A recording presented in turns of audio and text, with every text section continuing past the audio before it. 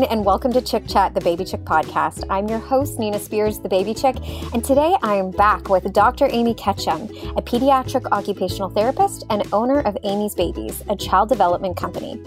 Dr. Ketchum is the creator of STEM Starts Now, a digital subscription program for parents of young children to help with early childhood development and kindergarten readiness. Dr. Ketchum currently practices in a neonatal intensive care unit at UPMC Hospital in Lititz, Pennsylvania, and has also spent several years working in early intervention and with young school-aged children in the school setting. She has a wealth of knowledge and experience, and we're excited to have her with us today. Today's episode is all about the NICU and what parents need to know if their new baby ever has to go to the NICU. As a NICU occupational therapist for years, Dr. Ketchum is breaking it all down for us and giving us parents all the details on what we need to know should our babies ever have to be in the NICU. Welcome, Amy. Hi, how are you? I'm good. How are you? I'm doing well, thank you. Oh, I'm so glad to hear that. Well, we are thrilled to have you back. I know that last time we had you, we talked all about STEM. And this time we wanted to talk to you particularly about the NICU because you have been working in the NICU for many years. Yeah, about 6 years I've been practicing in the NICU. I've been working in pediatrics pretty much my whole career, but focusing in on the NICU for about the last 6 years. So wonderful. And that's why we thought you would be an amazing person to chat with, because I was just saying to you earlier before we started recording that I have a couple of family members and friends who have recently had their babies in the NICU, and it can be really scary not knowing what to expect or what's normal. And just to be able to get that reassurance, hearing these stories beforehand can really help a parent. So we are so thrilled to have you and to pick your brain all about the NICU if you're up for it. That's great. I think education is empowering, so I think it's really important. I love it. Awesome. Okay, so our first question for you, Dr. Ketchum, is can you explain what the NICU is and who works in the NICU? Like, what are their jobs and roles for each person? The NICU is the Neonatal Intensive Care Unit, and it's where we take babies when they're first born, when they need any sort of higher level medical care. So when you go into the NICU, you'll see several different professionals. You'll see lots of nurses that are highly, highly skilled. The neonatologist is the doctor that works in the NICU that specializes in babies and preterm babies.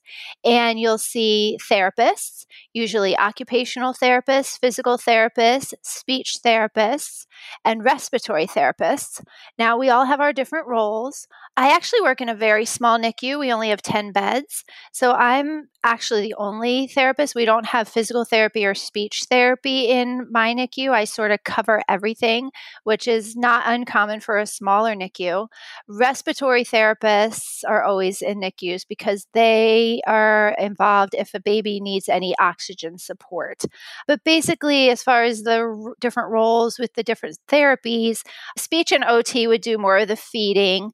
Physical therapy would do more of the splinting or actual physical modalities and things like that. But there's definitely a huge overlap amongst the therapists in the NICU.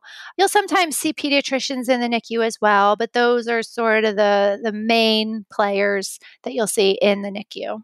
Okay. That is so helpful. So my question is for parents, when would their child be transferred to the NICU or why? What are reasons for their babies to be transferred to the NICU? How old are these babies that you can expect seeing there if your child has to go, the other parents or babies that you're seeing, just so then people can have an idea of, oh, this might be a reason why my child might need to go to the NICU and the age range between the different children that are admitted. It can be a variety of reasons. The most common reason is preterm babies. If they're born early, usually we end up having babies in the NICU if they're born before 36 weeks. Sometimes babies at 36 weeks don't even need the NICU. Sometimes it's 35 weeks or earlier. So it's definitely the premature babies that need any sort of often if they need a lot of blood work done or if they need to go on antibiotics, babies that might be born with meconium, which is the reason my daughter was in the NICU, babies that have a lot of times if they have respiratory distress, if we need to rule out sepsis, babies that maybe have Down syndrome or were born with other issues, congenital issues, heart issues. Larger hospitals would take babies that need any sort of surgeries, heart surgeries, things like that. Sometimes we have babies in the NICU just because they're jaundiced and they have to go under the bilirubin, under the lights for their bilirubin levels. It could be that they have low blood sugar. So they just come in to be observed and have their blood taken and sort of monitor their blood sugar. So it can really be a variety of reasons. We are getting babies now with COVID. So it can really be a variety. We also have babies that are born addicted to substances. So Yeah. babies born addicted to drugs or things like that will come into the NICU to wean off, to go through the process of weaning. So it can be a variety. It sure can. Oh my gosh. And my heart literally just like cries for each and every one, because all every parent wants is just their baby to be healthy and perfect. And so going to the NICU, thank goodness you guys are there to help our babies thrive and do better. Right. So, but oh my gosh. I always assure parents that they're in the right place and they're getting the help and the care that they need. So it's a good thing to have to be in there and get that sort of attention. Absolutely. Yes. Okay. So what can parents expect when their baby is transferred to the NICU? What does that process look like? So for a preterm baby or a baby born in any sort of respiratory distress or distress at birth, they'll be taken into the NICU pretty quickly. They'll pretty much go right in while mom's still recovering from birth or C-section. The first thing we want to do when we get a baby into the NICU is make sure that they're warm. So we'll get them in the incubator or the isolette. Start monitoring their temperature. We hook up all the monitoring so that we're monitoring their heart rate, their respiration rate, the amount of oxygen in their blood. If they're having any difficulty breathing, we'll get oxygen therapy in there immediately to get them on oxygen or whatever's needed there. We take blood samples. It's a lot of assessing the baby when they first come in. Once we have the baby stable and breathing through other means of oxygen or breathing on their own, then our next goal is to feed the baby, whether it's through a tube up their nose or down in their mouth, down their throat. It's called an NG tube or an OG tube. Then we feed the baby, or if we can just feed them orally, that's great too. So those are sort of some of the first things that we do when they get admitted. Great. And that kind of answers my next question for you, which was, what are some normal procedures and routines that occur in the NICU? Is there anything else that parents need to know in regards to that? Well, those are the things that we do right upon admission. Once the baby is settled and admitted, then we let parents come in and be with the baby. We really encourage that. We want kangaroo care. We want that skin-on-skin contact, which we can talk more about. But once the baby is settled in the NICU, we put them on a schedule because we really try to protect their sleep in the NICU. So babies are typically on a 3-hour schedule where we wake them up and do their cares, where we change their diaper and feed them and do their blood work and whatever needs to be done every 3 hours. So they're either on the 6, 9, 12, and 3 schedule or the 8 o'clock, 11, 2, and 5. So we put them on a 3-hour schedule. Some babies might be on a 4-hour schedule if they're very fragile and we want to disturb them less often. And during that time where they're sleeping, we really try to preserve their sleep. We don't do hands-on during that time. We try to keep the hands-on care to those care times throughout the day. So we try to sort of make parents aware of that schedule, like, hey, you may want to come in at noon because that's when we'll be waking up the baby and doing the cares and feeding the baby. So come back at 3 o'clock. And that's how we try to make sure that the baby gets their sleep and rest, because that's when they heal and gain weight. And that's the goal, to go home. Yes.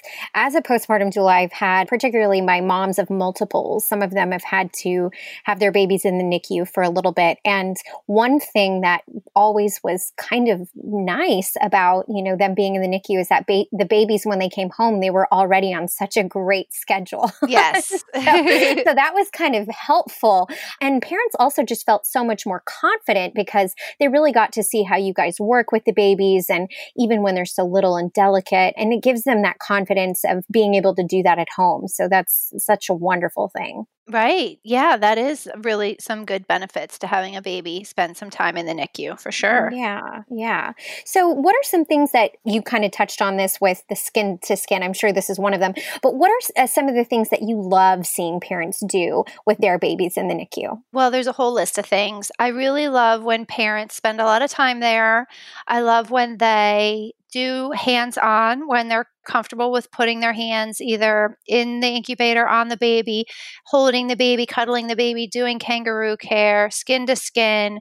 That is so important. Some of the other things that parents might not think about is just talking to the baby, letting the baby hear their voice, talking through if the baby's in the isolette and can't come out, opening the little window and talking to the baby, reading to the baby, singing to the baby. I love all that and I encourage it. I keep little board books at every bedside so parents have that opportunity to interact with the baby. Because if they talk, obviously, while they were pregnant, maybe read to the baby, sang to the baby while in utero, the baby does recognize mom's voice and is calmed by that. Studies show that as early as one day after birth, babies do show recognition to mom's voice. So we definitely do encourage that. I also like when parents kind of personalize the space. I like when they bring in pictures of siblings and stuffed animals that they might put on the shelf around the isolette and things like that, because it makes it feel a little cozier and they kind of take ownership of the space and that their baby is there and it could be a long time. So I also really like that too. Those are wonderful things. Oh, man. And I'm sure you guys encourage and kind of tell them those things because maybe not every parent knows exactly what they can do to, bond with their little one. Right. It's such a sterile environment. It feels counterintuitive to bring in stuffed animals and bring in different things, but we definitely encourage it. Especially, we usually have little tiny blankets that we have mom sort of tuck into her shirt or sleep with when she's home. And then we leave it in the isolette with the baby when mom can't be there so that the baby smells mom's scent and is calmed by that. And it also becomes more familiar. So that's another great thing for creating that bond as well. Yeah. And you mentioned that you really like it when the parents are there frequently. What would you kind of term that as frequently? Because I know that you also said, sleep is really important. So you'll tell them to come back at a certain time. So what is too much? Like, no, parents, you need to also take care of you, but also like a good balance of being there for the child. Yeah, that's a really good question because it is so important that parents take care of themselves first. And I've had parents that literally spend all night long sitting in the NICU next to their baby. And it's important that they get some rest and do take care of themselves first. I think the most important time to be there is during the day, during care times, so that they have practice feeding their baby and changing the diaper with supervision from the nurses and therapists, and whatever needs to be done, managing the care of the baby while there's someone there to help. They could take advantage of the lactation consultants, if they're there during the day when those professionals are also in the building. So I'd say definitely try to be there during a couple of the care times throughout the day.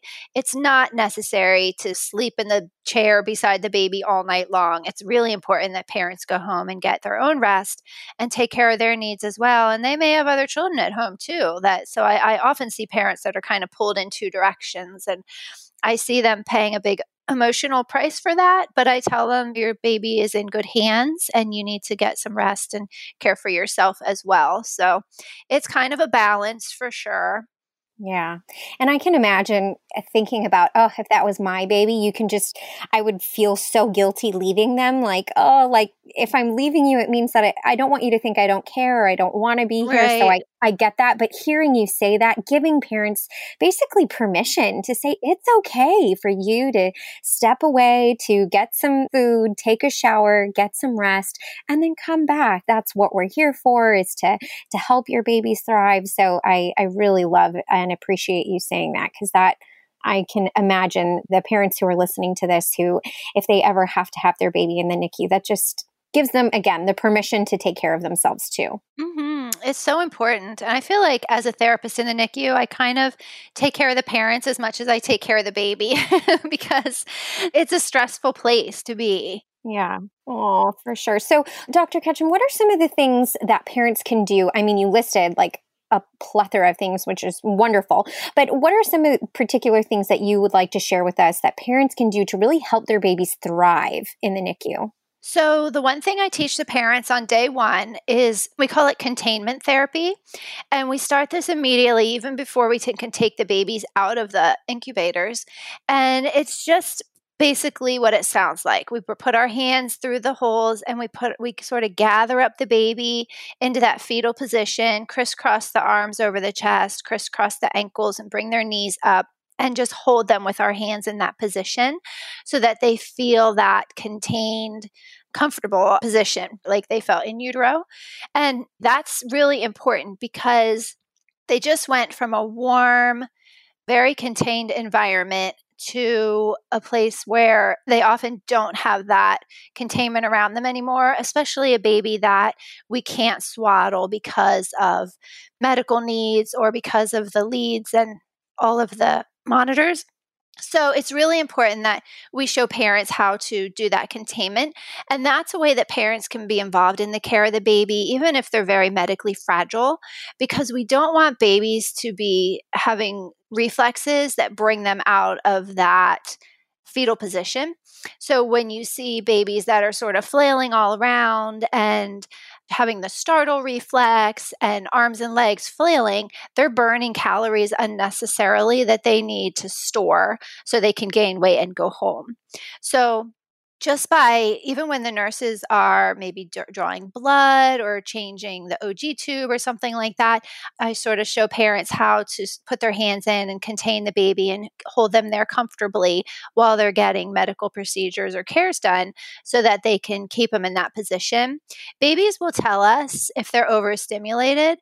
A lot of times preterm babies can't cry yet because they don't have the energy to do that, but they will show us through other means. Babies will sometimes extend their arms straight out and kind of splay their fingers. That's a sign of overstimulation. They might put their legs straight out. We call that walking on air, kind of like they're kicking in water. That's a sign. Babies will turn their head away from you or away from the light or whatever stimulation. That can tell us that they're overstimulated. And babies might also excessively hiccup, yawn, or sneeze. And those are all signs that they're just getting too much information and getting overwhelmed.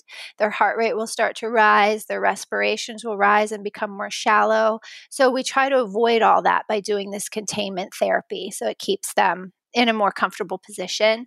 So I definitely educate parents on all that right away and try to tell them that especially for preterm babies or very sensitive babies, we really want to only give one sort of stimulation at a time. So we try to keep the lights dim. If we're touching the baby, we try not to talk to the baby because that's too much for the baby to process. If we're moving the baby, we'll turn the lights off so they're not visually stimulated at the same time. While we encourage talking to the baby, a lot of times we'll tell parents, don't talk to the baby till you have them in a comfortable kangaroo care position or something. So we don't want to give them too much stimulation at once because like I said, they will let us know. But that's sort of the biggest thing that we do earliest on that helps babies thrive. Very cool and super helpful. And it makes complete sense. I tell my parents, not my parents, but the parents that I work with, those are definitely signs to look out for, the hiccuping, the sneezing, basically the hands out, stretching out, almost saying like stop or turning their head away, saying it's just too much. So Right. I love that you go over all of these things because yes, obviously the big thing is for them to grow and gain weight and to graduate from the NICU, which brings me to my next question. I mean, for you and what you've seen at your hospital, what's like the longest or shortest stay that parents can expect their babies to be in the NICU?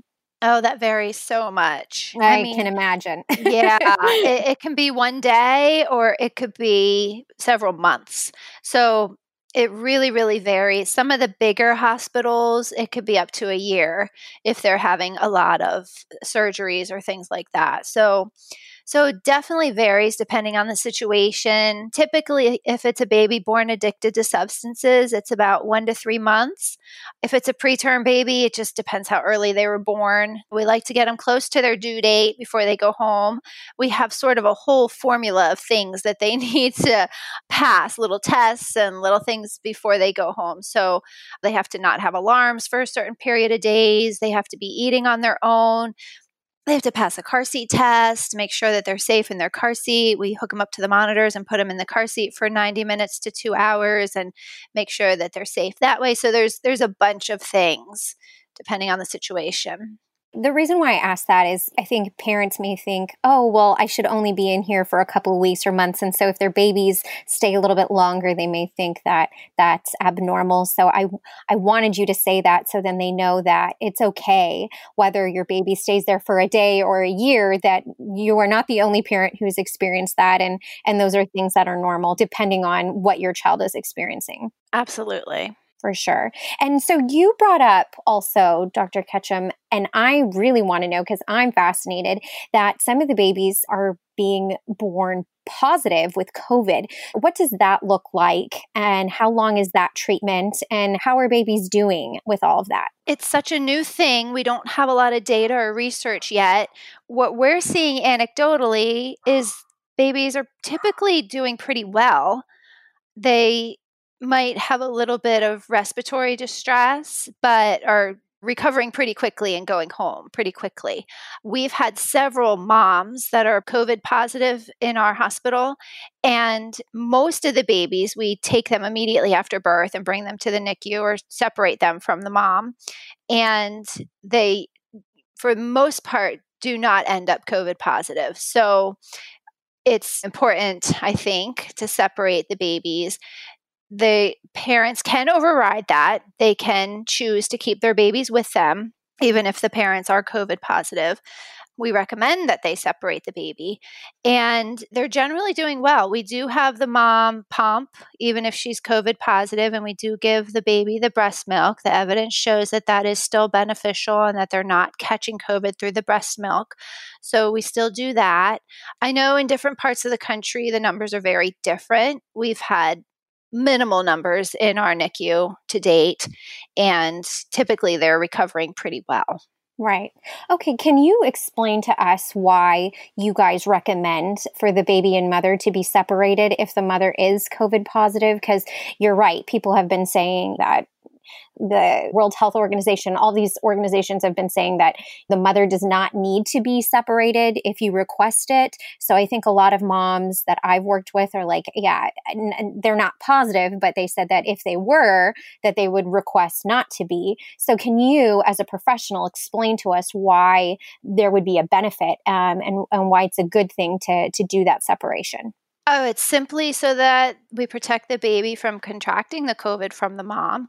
If mom is positive, obviously it's going to be in her droplets that she breathes out. So to care for a baby, even if mom's wearing a mask, obviously you have very close proximity to the baby. So it's just higher risk that the baby would contract the COVID.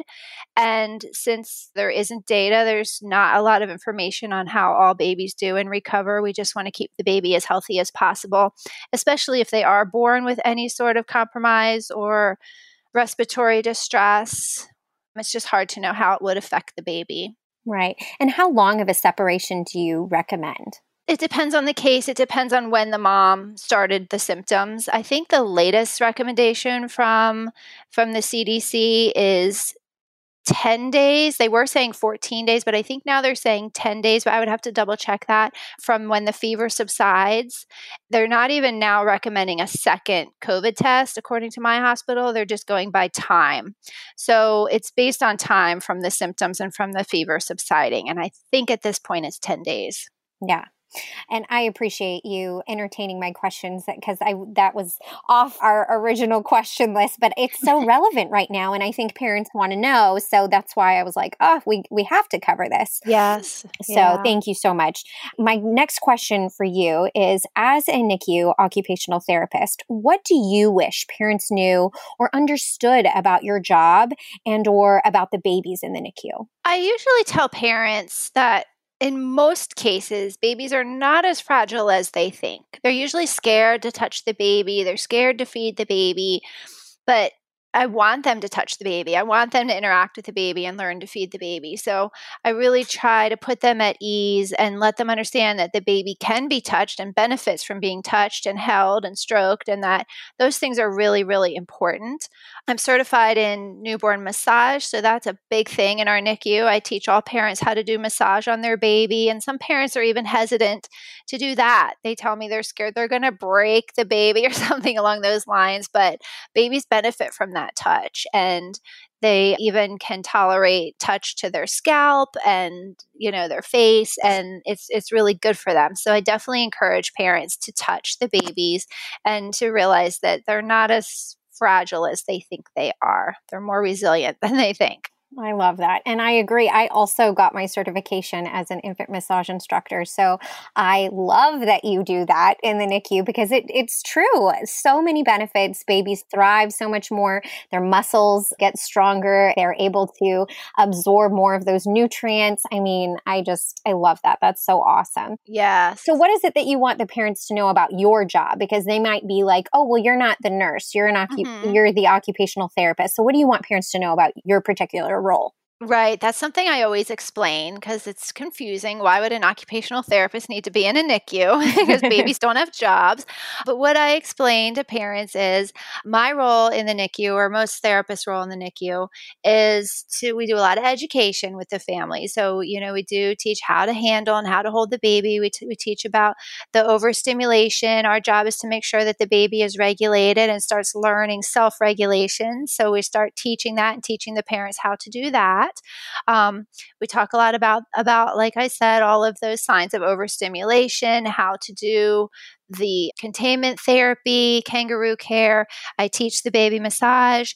If a baby is born with some reason that they would need splinting, I make splints for hands and feet. Sometimes we do taping. If they need like a club foot or something like that, we might do taping on a baby to start normalizing those types of things.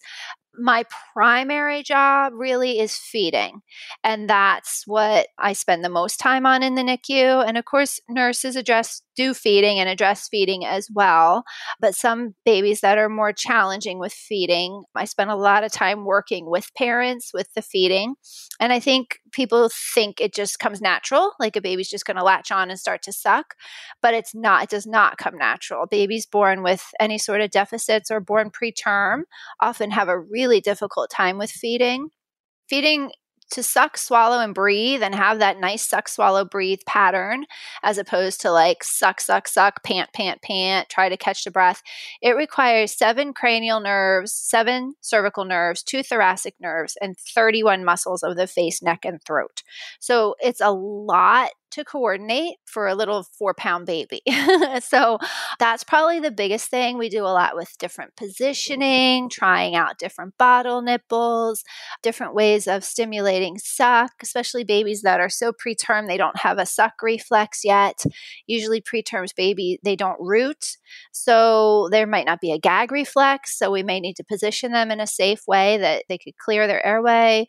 It's just a lot of assessing the baby and then teaching the parents and nurses how to best feed and facilitate that early feeding. What an important job, and how wonderful that your patients get you. Thank you. I just feel like normally people just assume, oh, these are just all nurses. But when they really understand the training and the knowledge and support that you offer these precious little angels, it's wonderful. So that's amazing. Thank you so much for what you do.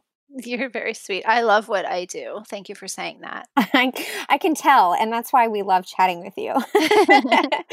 So, Amy, what are your tips for parents to help themselves through this difficult time when their babies are in the NICU? I always tell parents, number one, to just trust the process, trust the doctors, nurses, and therapists, know that their baby's in the best place. Be present in the moment. They can still bond with their baby, even if they're in a NICU. It may not be what they envisioned and what they hoped for, but they can still bond and still start that connection with their baby.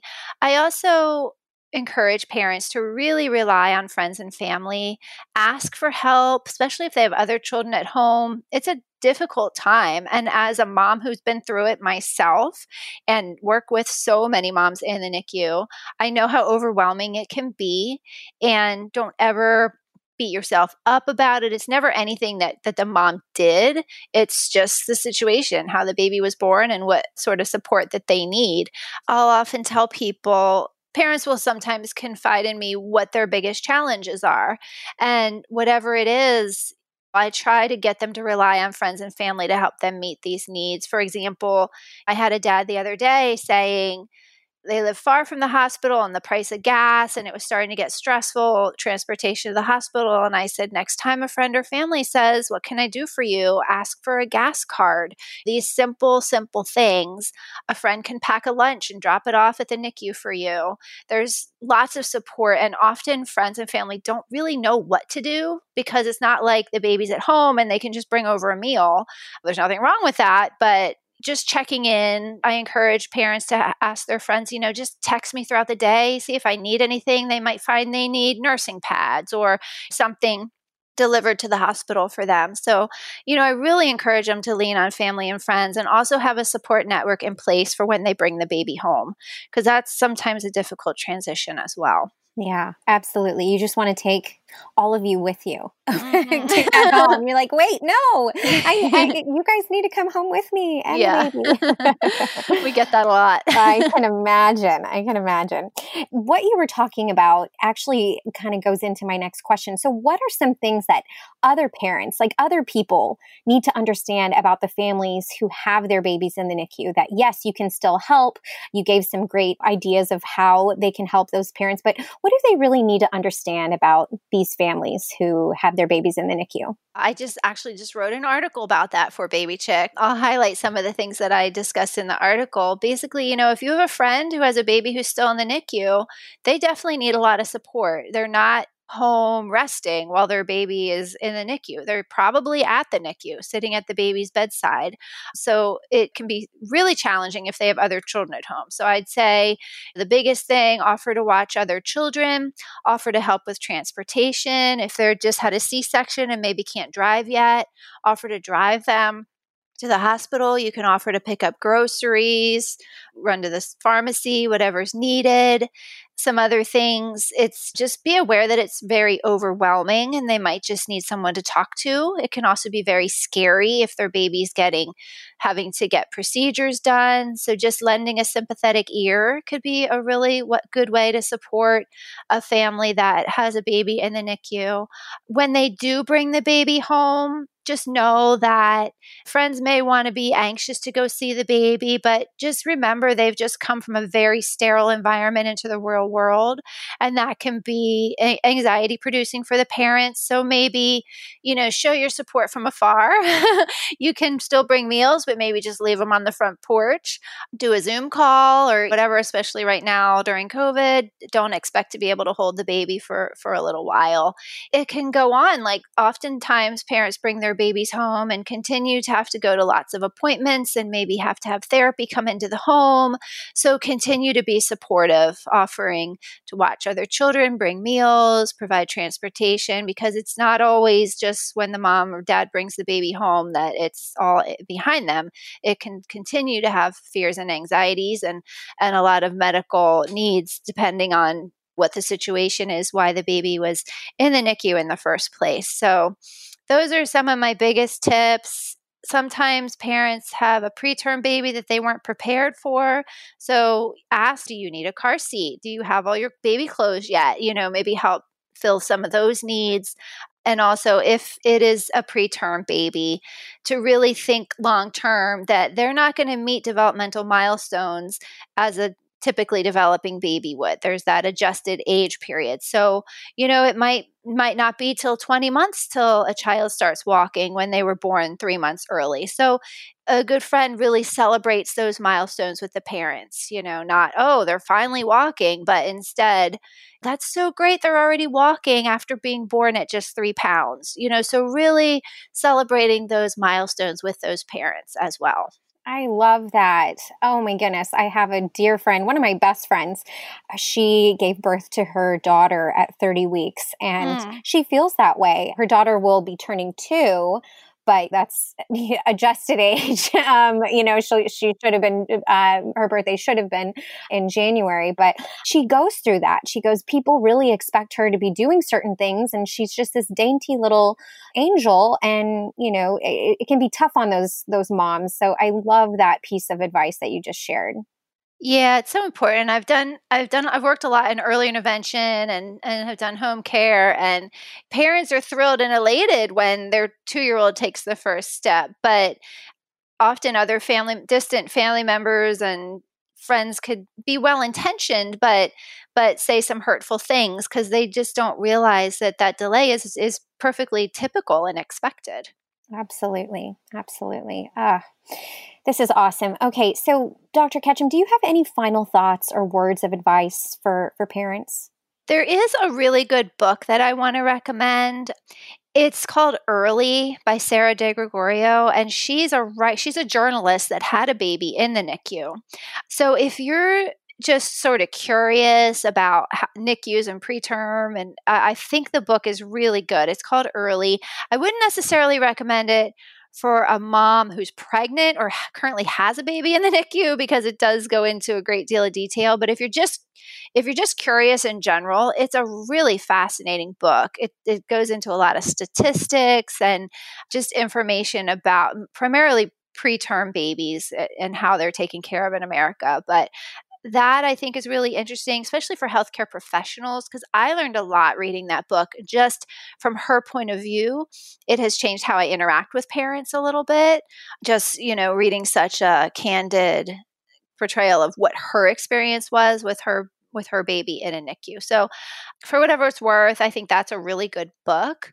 But yeah, that's kind of my only piece of advice other than just to trust the process and trust the professionals. And as always, talk, read, sing to your baby. I love it. No, that's perfect. And we'll make sure, you guys, to list a link to the book that Dr. Ketchum just recommended if you are interested in learning more about NICU babies. So Early. Awesome. We'll be sure to link that. Yeah, it goes into the history of NICUs and everything. I found it fascinating. Very cool. Very cool. Okay. Well, thank you so much again for joining us today, Amy. This just means the world to us. And this information that you have shared is incredible. So I know it's going to be helping some families out there. And can you just tell our listeners where they can find you and learn more about you and your services? Yeah. Amy Ketchum. My website is stemstartsnow.com, and that's my parent education online program. And we do have resources for preterm babies and NICU babies in the STEM Starts Now program. It's just stemstartsnow.com. And I also have, through that website, you could contact me directly if anyone has any questions or follow-up thoughts or anything like that. I'd love to hear from you. I love it. Perfect. Thank you so much. And for our listeners, thank you guys for tuning in. If you have ever had a child in the NICU, we would be honored to hear your words of advice as well. You can share with us by going on our Facebook page where we'll be posting today's episode. We'll also be answering everyone's questions in the comments. And if you haven't already, please subscribe to Chick Chat, the Baby Chick podcast, wherever you listen to podcasts.